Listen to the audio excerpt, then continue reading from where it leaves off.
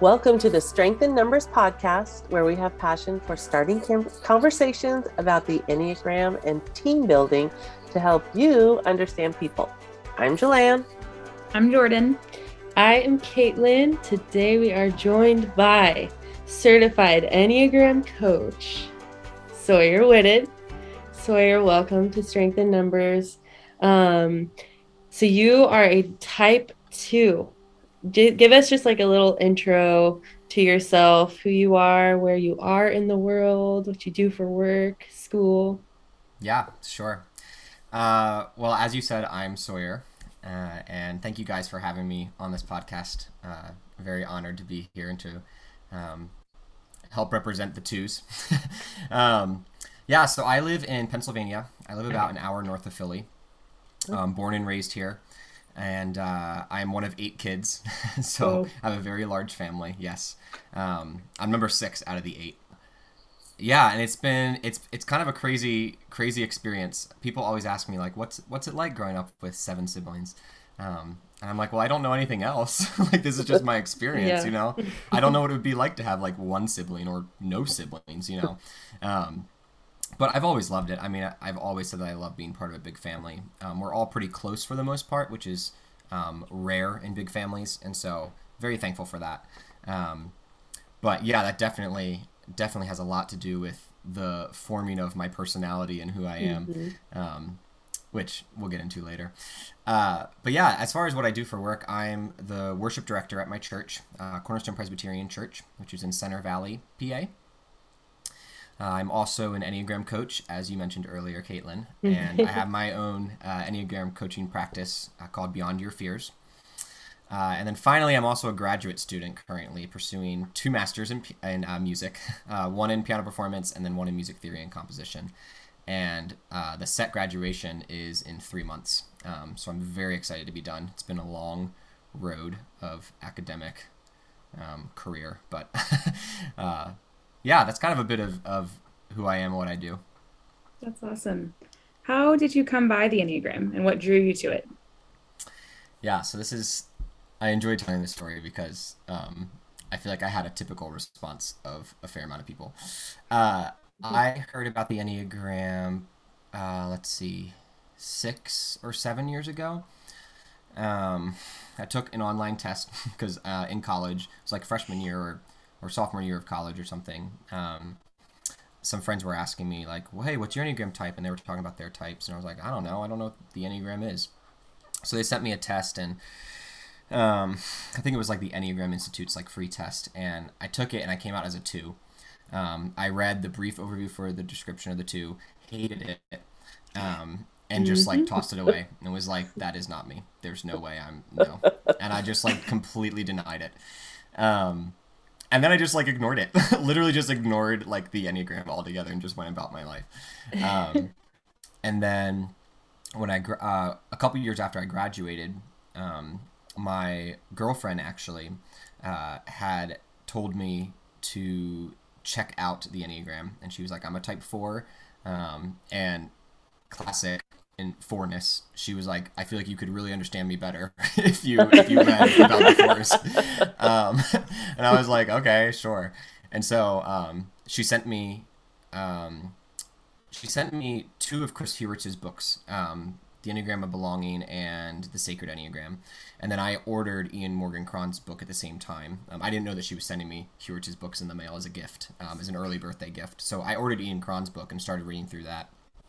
And I remember I was outside in the backyard in a hammock reading Ian Cron's book, and I got to the 2 and I just started weeping. Just reading through it, I felt like it had described so much of myself and my life. And in between the first time that I had read about the type 2, again, like 6 or 7 years ago, and this moment in the hammock, in between that time, I had some of the worst periods of my life. Very, very, very codependent in a couple of different relationships that I had that left me feeling like I didn't really have a sense of my own identity or my own self apart from what other people said of me and apart from what other people thought of me. And so, codependency being a huge thing for twos, as I was Mm-hmm. reading through this, it was giving a language to what I had experienced that was so painful, and the loss of some friendships that was so painful from college. And I just felt known. I felt understood. Um, and it felt embarrassing in a sense too, because yeah, it was reading my mail. It was pointing out all my flaws and weaknesses, and but at the same time, there was a comfort in that, in the sense of somebody, yeah, seeing me and knowing me, and so I remember the next thing that I did right after like weeping was classic two. I took the book to all of my siblings and my parents and was like, "You guys need to figure out your types so we can understand each other better."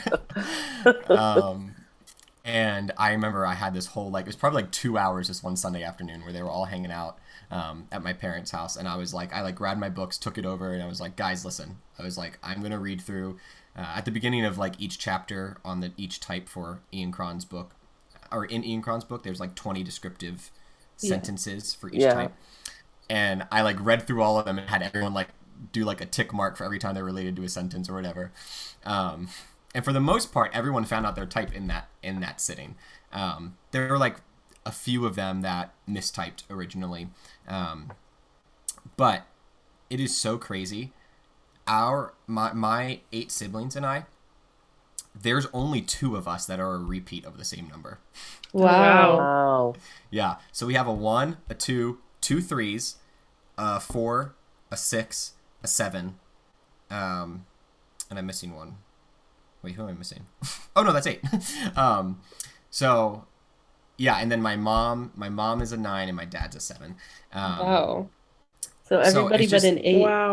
Yes, and a 5. Yeah, 8s and 5s. Oh, okay. My brother-in-law is a 5. And as far as my other in-laws, none of them are 8s. And there's some, obviously repeats of the other numbers. But yeah, somehow we don't have any 8s. And what is really not funny, what is intriguing and ironic about that is a couple of my family members, I had to really like help them understand the 8 because we don't have any in our family. So it's like 8s are already misunderstood, but then put on top of that the fact that like we don't have anyone in our family who's an 8, so it was even harder to kind of like understand the 8s.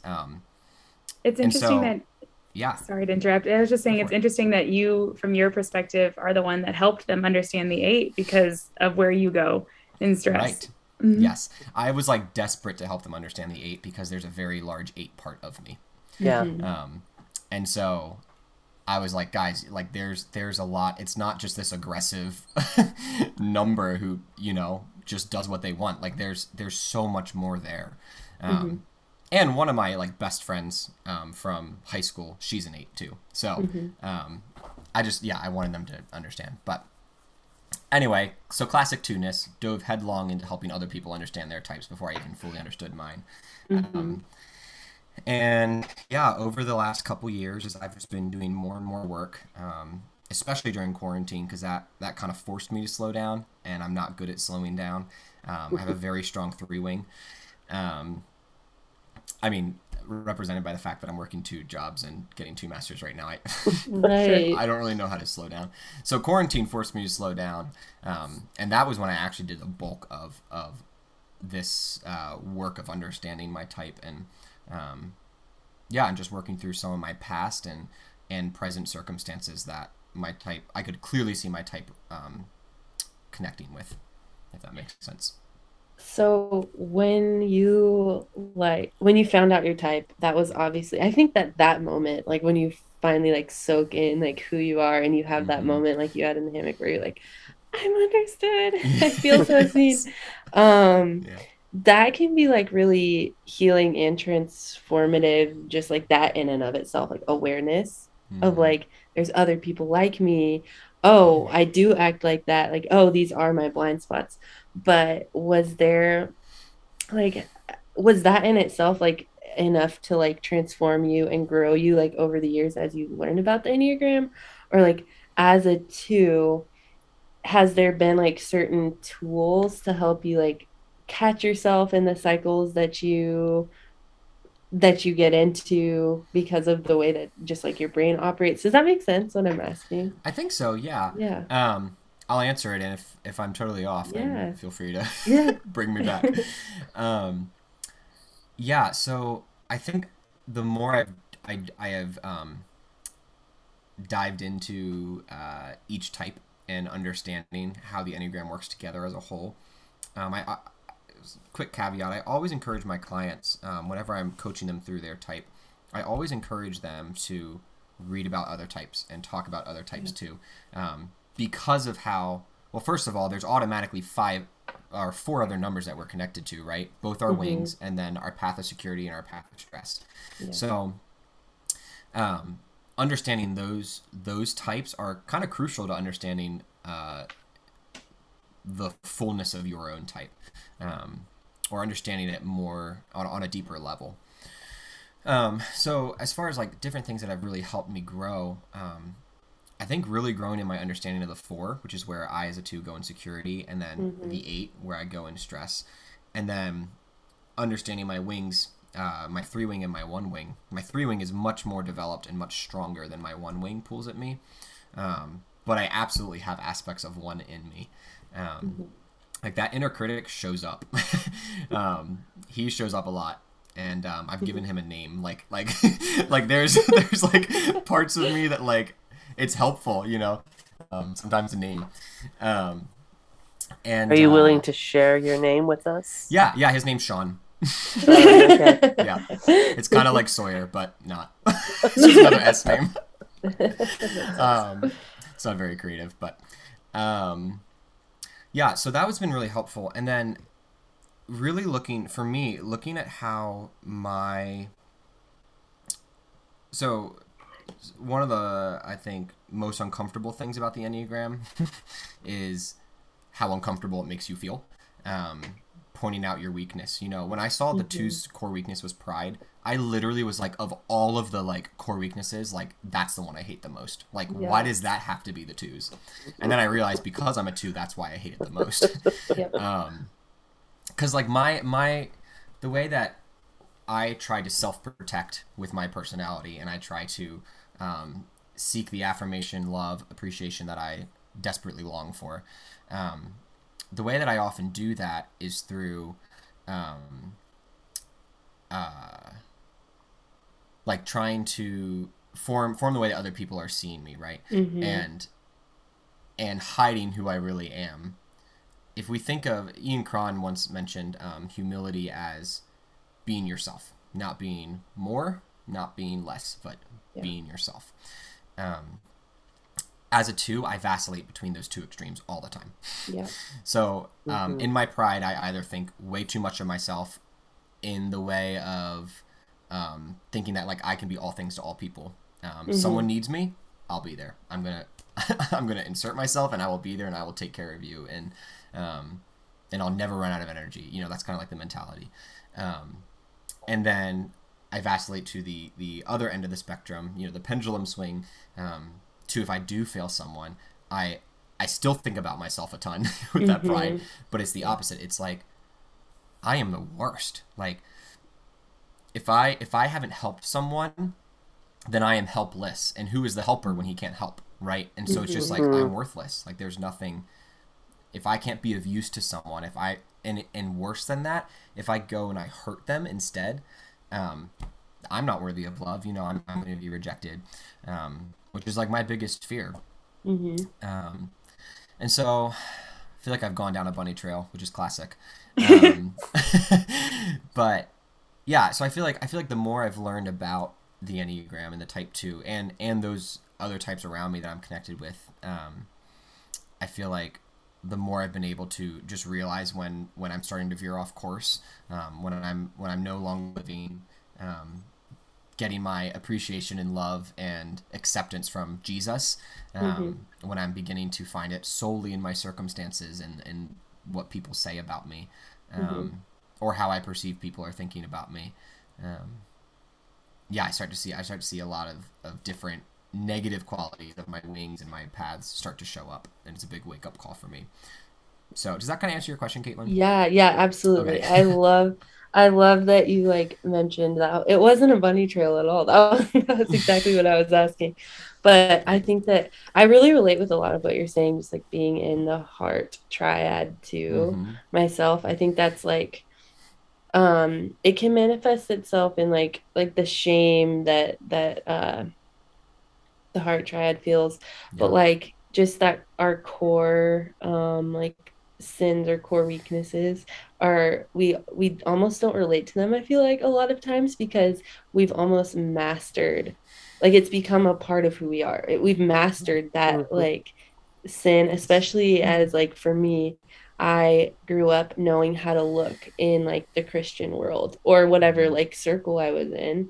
Mm. And so I became like a master of deceit without even Yeah. realizing I'm being deceitful, because I'm building my reputation. I'm building how I look to people, and I'm like Right. changing who I am. And it just feels like a part of my personality almost. So like the way that you talked about that pride is like, I didn't even relate to it. I hated it. Yes. I think Yep. that's like such a common like feeling we Yeah. can have as people who do like value like self-awareness and like pursuing goodness, you know? Mm. And it's Mm. like it hurts Totally. to see like what our the Yeah. core of like our sin and our weaknesses, because we're like, no, I don't have that. I Totally. look so good though. I don't know if that's a heart triad thing, or if it's a humankind thing. Yeah. But I think that's true because as a 9, um, I hate the fact that mine is lazy. Mm. And I hear that word lazy and think I am not a lazy person. Mm-hmm. mhm, Um, and it is hard to uh, own it in the way that I need to own it. I've before the Enneagram, I was always talk easygoing, very laid back. Mm. The I was oh gosh, what I can't even remember what it is on the disc. The S, yeah. I think the S. Yeah. And so that has some of that lazy in there, laid back, not and so I've Mm-hmm. always not liked that word Mm. either. And want to say that that's not what I am, like I'm not a lazy person, but really owning what it is in Right. the falling asleep to Right. myself type of a thing. And Mhm. and once I really understand what it's saying, then it is kind of like it's even more Yeah. painful actually. Yes. It's like Yes. repelling to know that word lazy that kind of Mm. turned me off. But then when you really see what it is and you're like, oh, that's what it means, that's where the pain kind of came Mm. in. Yeah. Yeah, it's like our behaviors might not even change that much once we do have like a pure motive behind what we do. Like Mm. maybe you as the helper, your behaviors maybe not, maybe yes, didn't change that much like outwardly. People maybe saw you the same, but how you felt and how you're freely giving love instead of Mhm.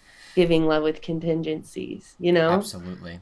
changes, because our motivation isn't this pendulum swing from I need you to love me because I love you, and like you're Yeah. not on this roller coaster anymore. It's just free love. Totally. Yeah. 100% agree. Mm-hmm. Yeah, because like I haven't changed being a connector. I haven't changed being Yeah. really social and outgoing and friendly and empathetic. If anything, actually, I've become more empathetic. I feel like I cry more with people now than I used to. Yeah. um, and yet I still have like a ton of work to do. Ton of work to Mm-hmm. do. Yeah. I was literally just this morning feeling overwhelmed with my two-ness. Because it just like, there are just times where it's just like, oh my gosh, like stop worrying about what people think of you. Like Mm-hmm. you can exist apart from others' expectations and thoughts of you. Um, Mm-hmm. and so, but yeah, I feel like, yeah, you both were hitting the nail on the head there. Mm-hmm. Mm-hmm. It's so interesting, even just like when you first said stop worrying what people think about you, I was kind of like, he worries about that. And then like, because I worry Yes. about that. But then what you said after that, people love you. You can Or exist apart from what people's expectations are of you, or how people think of it you. just showed me because like I have that same worry, but it is Mhm. definitely more from gosh, if I say this, does it even matter? Nobody really cares what I have to say.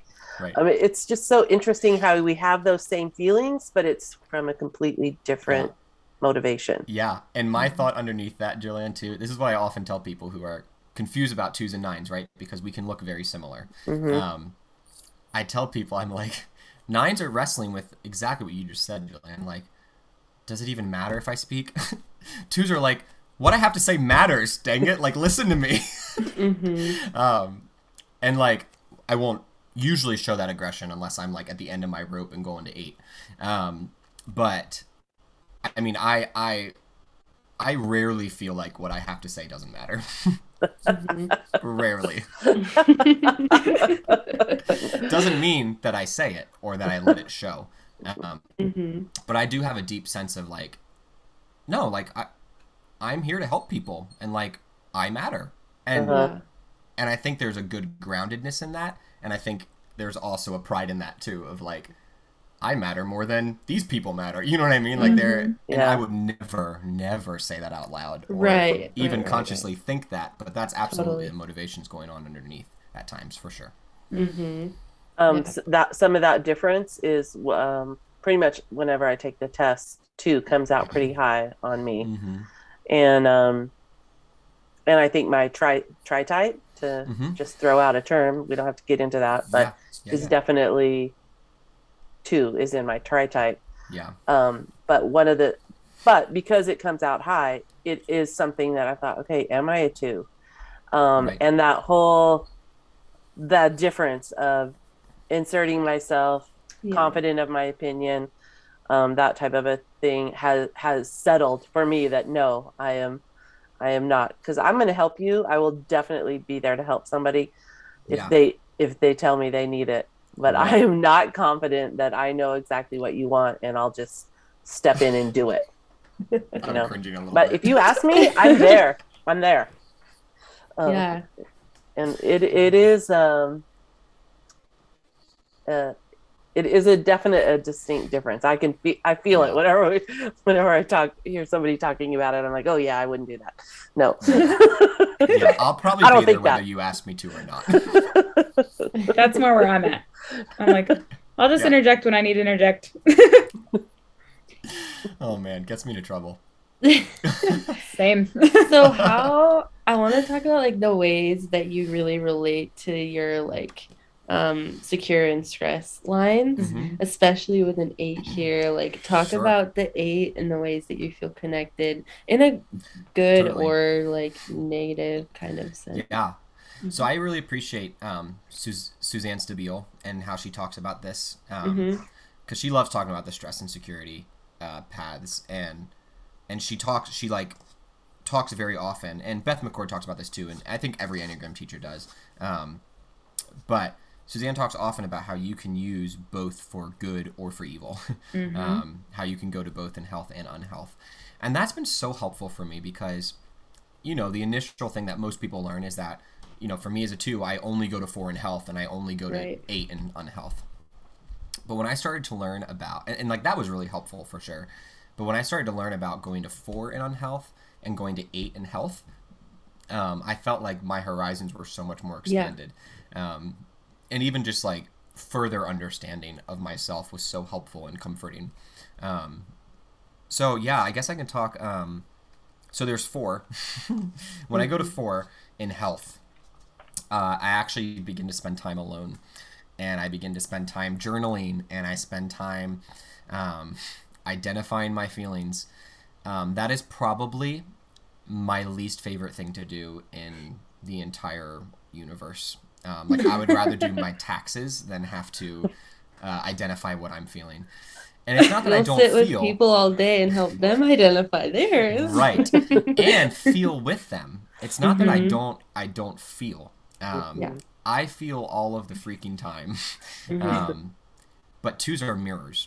Mhm. And so I'm going to feel what you feel. Like, I can have a day where I have felt in the dumps, very depressed, and to the other extreme of like manic joy, and everything in between, all in one day, depending on who I've been around. So I remember I had gotten lunch with a friend one time, and I remember I had a really productive morning. Like, it was such a good morning, and like I even like had some time to spend with myself and like journal and like spend time with the Lord in the morning, and that doesn't always happen.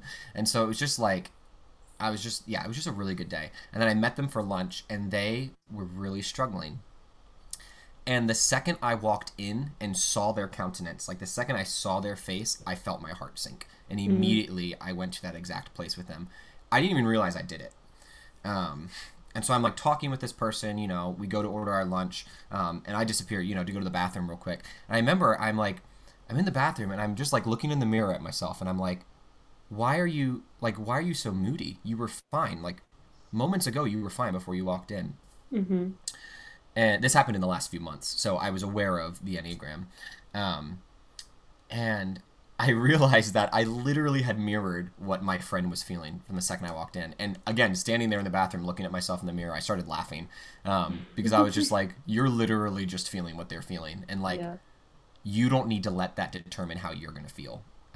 You can feel with them, but you can also leave this here when you go home. You know, when you leave that, you don't have to go home depressed and sad. Good. Which is like something that I just do unconsciously.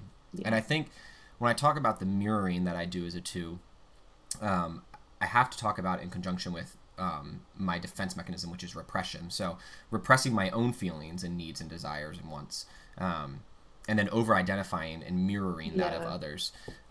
It can just make for a rough combination. And so anyway, so when I start to go to 4 in health, back to your question, when I start to go to 4 in health, I actually am more aware of my own feelings, and I begin to kind of dive into them and figure out what they are. And a big way that I have to do that is verbal processing or journaling. And I mean, journaling is a form of verbal processing. Because again, I as a 2, sitting far away from the thinking triad and not having anything that connects, not having any points, my 1, my 3, my 4, or the 8 that are in the thinking triad, I have repressed thinking. So this idea of trying to think through things on my own without verbally processing it takes a lot of work for me. I'll go in circles in my head or come to conclusions that are totally not realistic or what reality is, you know. So when I can sit and journal my feelings, I feel like that's a really healthy way in which I go to 4 and begin to kind of turn inward and actually figure out what's going on internally. And then another way that I go to 4, but not as healthy, is when I'm around those that I'm the most secure with, right? And my guard's kind of down. And when I'm not doing well and I'm with those people. So like with my family, my mom actually asked me when I was first going through the whole Enneagram process, she's like, are you sure you aren't a 4? And I was like, why? And she's like, well, you can be kind of and she's a 9. So again, she was kind of like, she like didn't want to upset me, but she was like trying to prod. She's like, well, you're very aware of feelings and you can be moody sometimes. And she's like, and I think that, you know, sometimes you can be a little self-focused. And I was like, well, Mom, I said, there's actually a reason why you're seeing all of that. You're completely correct. I said, that's me going to 4 in unhealth. You know, I can get stuck in my own head and even stuck in my feelings, which are oftentimes actually what I'm just feeling of other people's feelings that I start to over-identify with. It's very confusing. So that's kind of some of the way that I can go in on health. And then another way, which is really interesting, like I kind of have this sense, I'll get this sense of like self-importance of like, I worked really hard today, so I'm going to have a piece of cake. Or like, I'm going to go practice for a few hours, so I'm going to get a latte, you know, to like reward myself and have something with me. And like those things are not bad, right? But I can do it I can overdo it to the point where like I'm starting to find like my affirmation that I'm seeking for all my hard work and the things that I do in food. And so I think there's a hint of 4-ness there too, of like kind of that self-importance and like just kind of like rewarding myself. And then going to 8, I feel like this is a lot more obvious for me in some ways, which is classic with eights, right? They're kind of like, here I am in all of my glory, and you have to deal with it. And so when I am completely drained, like, I mean, I can go months and months and even years, where I am just focusing on other people and not paying attention to myself. I mean, I did it all of my teenage life. And I got to a point in college where I was burnt out, completely burnt out. Like, I had nothing left. And so some of the things that I do there with 8 is that I physically can't mirror anymore what you're feeling. And so one of the things that I'll do is I will literally just like shut down. I'll sit there, I'll listen, I'll force myself to verbally track with you while you're speaking, but I cannot feel empathy with you. Because I am so burnt out. I think a lot of that idea that David talks about in the Psalms, in Psalm 23, where he says, my cup overflows, right? And this idea of being filled with blessings. And the beginning of that verse is actually, he says, you prepare a table before me in the presence of my enemies, my cup overflows. And so that idea of the Lord actually prepares, right? The Lord takes care of, the Lord protects. I think a big theme for a lot of twos is feeling unprotected, or overly protected. And I can get into that a little bit more later. But this idea that the Lord is taking care of us.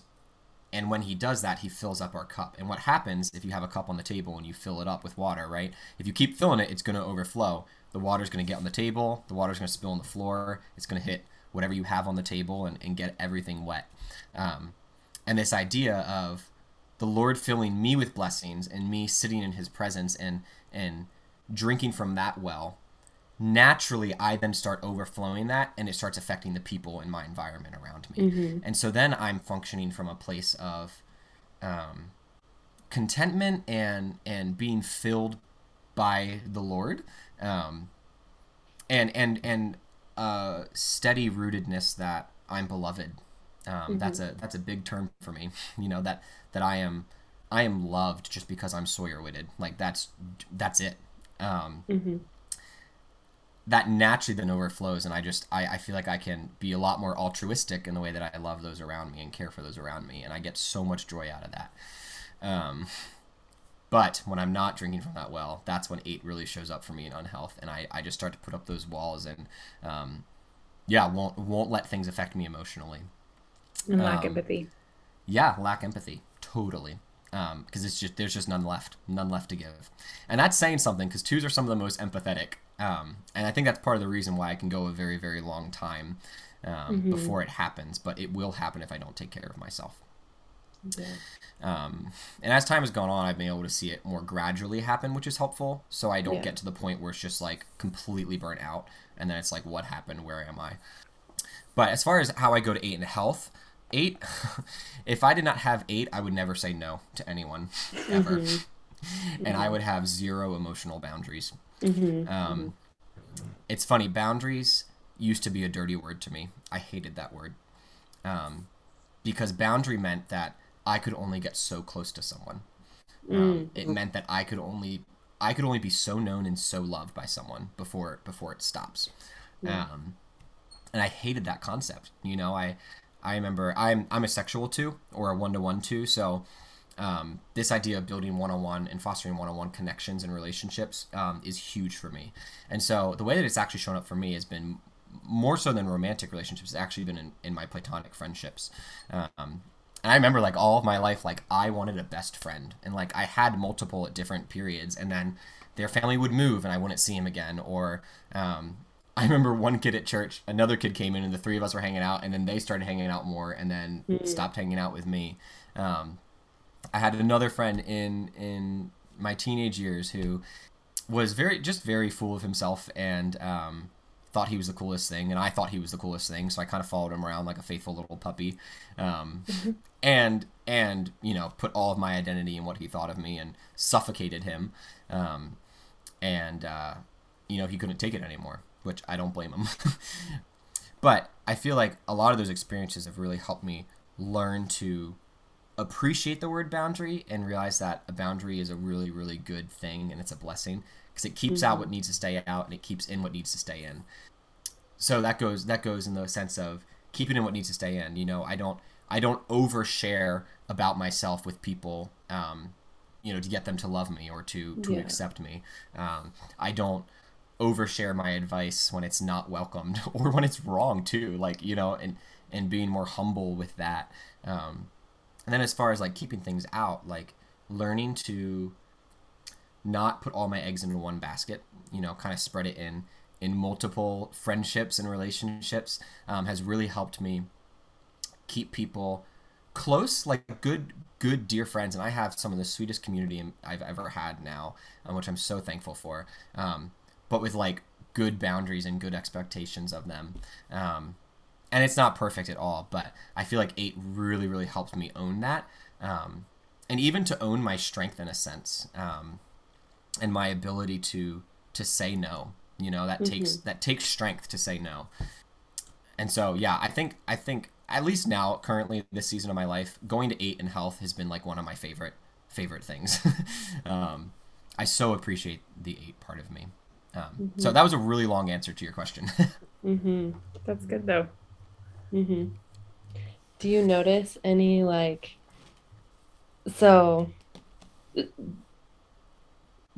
notice a lot, I've heard a lot of 2s talk about the aggression in an 8.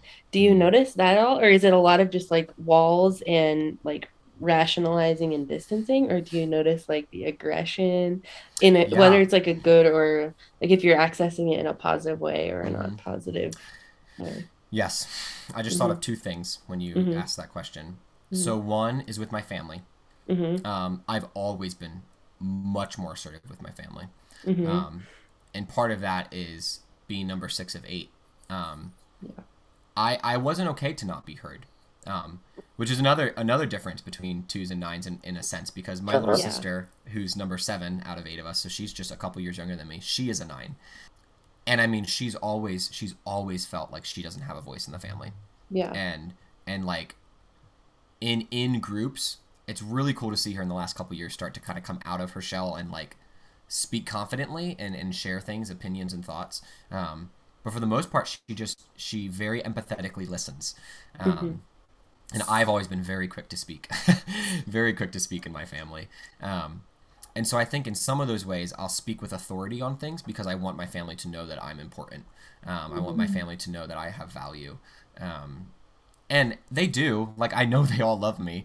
But yeah, I think just that subconscious motivations, that fear of being rejected and not wanted and not appreciated or valued, I will show up in my 8-ness aggressively. And I'll even state things as fact at times, beliefs that I have or things that I've studied. I just state them like they're well-known facts to look smart or to look, whatever it is. I'm sure some of my 3-wing comes into play here too.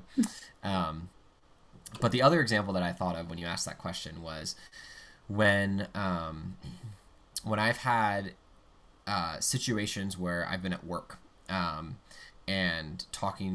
working with a manager or something like that. There's nothing that I hate more in some ways than feeling powerless in a situation. And it's not from an 8 standpoint where I'm afraid I'm going to be taken advantage of or betrayed, right? It's a powerlessness in the sense of I can't help. I can't fix things. What I have to say doesn't matter.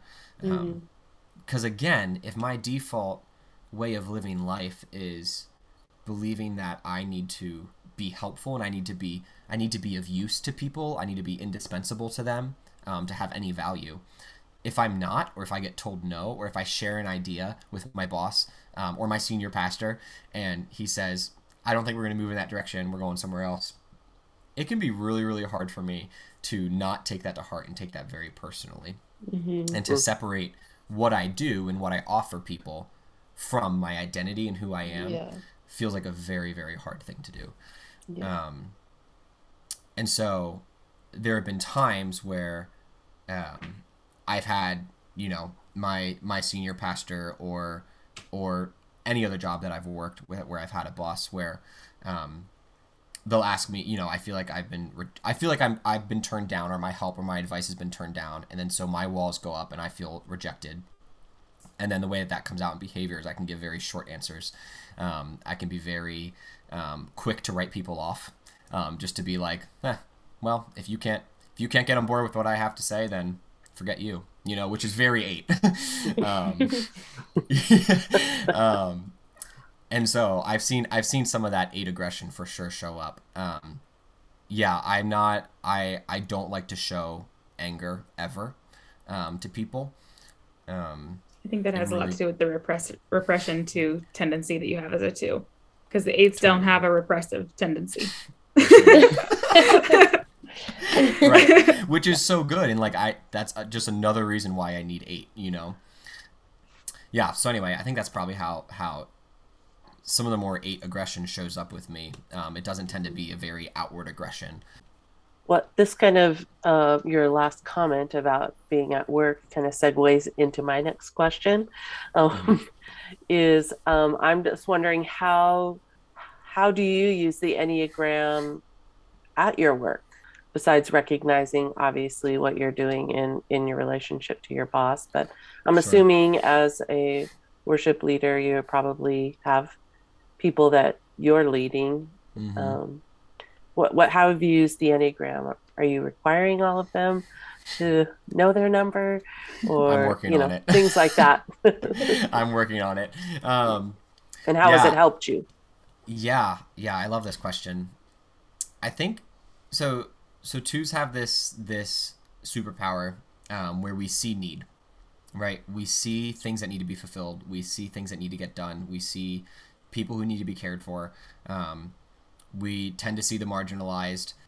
Whether we actually show up for the marginalized depends, because sometimes we struggle with favoritism, where we only show up for those that we want affection from, or we want appreciation from. But as far as seeing need, I see it everywhere. I think it's another reason why it's really hard for me to identify my own needs, because I feel like I'm intuiting everybody else's, that there's no space for mine. If I were to look at my own needs and my own feelings, I'm afraid that it would crush me, because I don't stop feeling the world's needs. I don't stop feeling those around, of all my different siblings, of all my friends, my parents. I don't stop feeling those needs. But then when I start to feel mine as well, it can be really scary. So I think one of the ways that I really can show up in work, which is helpful, is seeing those things, seeing what needs to be changed, what needs to be helped in this area or that area. On the worship team specifically, with the people that I have underneath me, I love teaching them. I love coaching them and helping them learn a harmony, or helping them get the right groove down on the drums, or changing a strumming pattern that someone's doing on the guitar. I love being able to fine-tune those things and help people become better musicians. I very much have a philosophy of excellence with my worship team, where I want the worship to be going so well that it's not a distraction, that it's something where the congregation can come and they can sing and not realize that the violinist is really flat and be totally distracted by that, and then they're not even paying attention to worshiping. And so I think there's a certain level of excellence that I like to have with my worship team. And so part of that is I love to help them become more excellent. I love to train them musically and help them out in those ways. And I'm going to be going, I'm part-time with my church right now, but I'm actually going to be going full-time here in just a few weeks with them. And one of the things that I put in in my proposal for full-time was I would love to have the time to give individual lessons to the worship band members, help them cultivate their gifts. I feel like we have a responsibility here as church leaders to help the flock cultivate their gifts. And so that just gets me really jazzed. I love that. And I love getting to do that with them. Another way is that I feel like when it comes to building community, when it comes to hospitality ministries, I have a keen eye for that stuff as well. So new people who come to the church, I love meeting the new people who come to the church, because I want them to feel welcomed.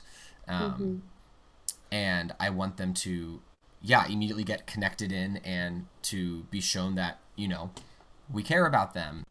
Part of that is I love to offer ideas.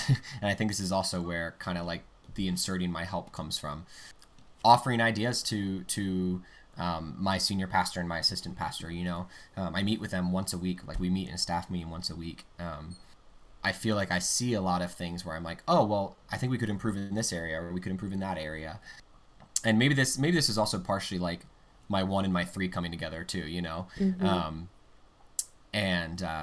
But yeah, like helping ministries improve so that we can better love and care for the people. Like that's really my heart at it, is the idea of shepherding the flock, like providing care.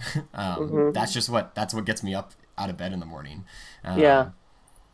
So how has it impacted you? Like, is there somebody with a different number that just like knowing that number has made having an understanding of that type of a thing has made an impact in the way you relate to them?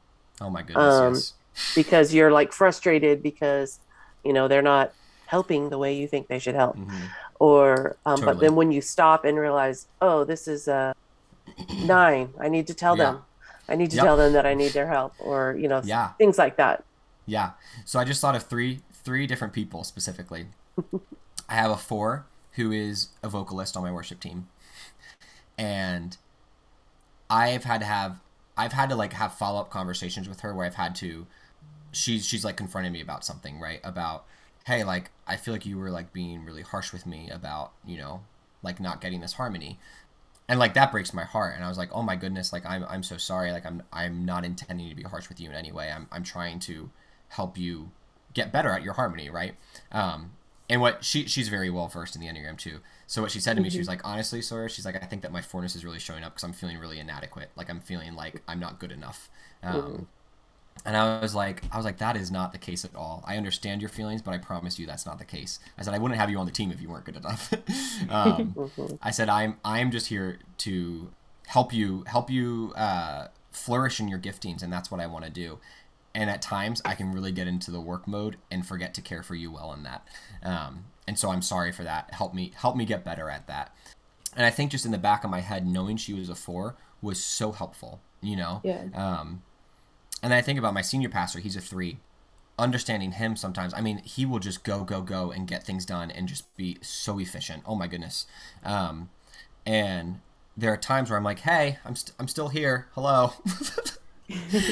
Take me with you. And again, understanding that he's a 3 and he doesn't intentionally mean any harm at all has helped me feel a lot more secure with the fact that he loves and cares about me. But, his 3ness shows up at work. He's efficient. He gets things done. And he has taken our church. He has helped our church grow so much in structure. When he came, we basically had no structure. And he has helped like create teams and structure and like hierarchy and all this stuff that has been just wonderful and so healthy for our church. And cast vision, like he's a big vision caster. So again, finding out he was a 3, I'm like, oh, that's no surprise. That hope and that vision. And then finally, my assistant pastor, he's a 9. And so it's been really helpful because I've been more keyed into when he, the 9, my senior pastor, the 3, and myself, the 2, are in a meeting, doing a worship planning meeting, and planning for services. And Doug and I are just talking back and forth. Knowing that Matt's a 9, it's really helpful for me to turn and be like, oh wait, Matt, what are your thoughts? What are you feeling about this? And he has wonderful thoughts. I mean, he's just, I look up to that man so much. And so getting to, realize that he's a 9 and trying to make sure that he knows that I do value his presence. I do value his thoughts and his contributions and his leadership. I think it's just been really helpful, just being aware of that, so that for me, I tell people one of the reasons I love the Enneagram so much is because it helps me care for people better. I can understand them better, and so I can care for them on a deeper level. And again, I mean, caring for people, I'm a 2. That's just what I love. Yeah. Well, gosh, really Sawyer, I think we could probably have this conversation all day. Probably. It's been so good and so helpful and really insightful into the heart and mind of a 2. So we really appreciate you bringing that to us. Can you remind us again of how people could connect with you if they are interested in coaching themselves? Sure. Yeah. So my website is byfcoaching.com. That stands for Beyond Your Fears Coaching. And then my email is sawyer@byfcoaching.com. And yeah, I mean, I'm on Instagram and Facebook at those same handles. Thank you. Jeez. Don't rely on me for that one. Same letters. Thank you, Jordan. Any of those places you can get a hold of me and just kind of see what I'm doing. So, yeah. Well, thank you so much for being one of our first members, interviews, helping people to get a good understanding of the Enneagram. And we look forward to hearing more from you at some point. Yeah. Thank you so much for having me, guys. This was such a pleasure. Really enjoyed it. Thanks for joining us for our 3rd episode of our new podcast. Sawyer did a great job of really helping us know the type 2. For our next episode, we'll be talking to a type 3. We'd love it if you would like and follow us. And if you think you know others who might find this information helpful, please share. Have a great week. And don't forget, there's strength in numbers.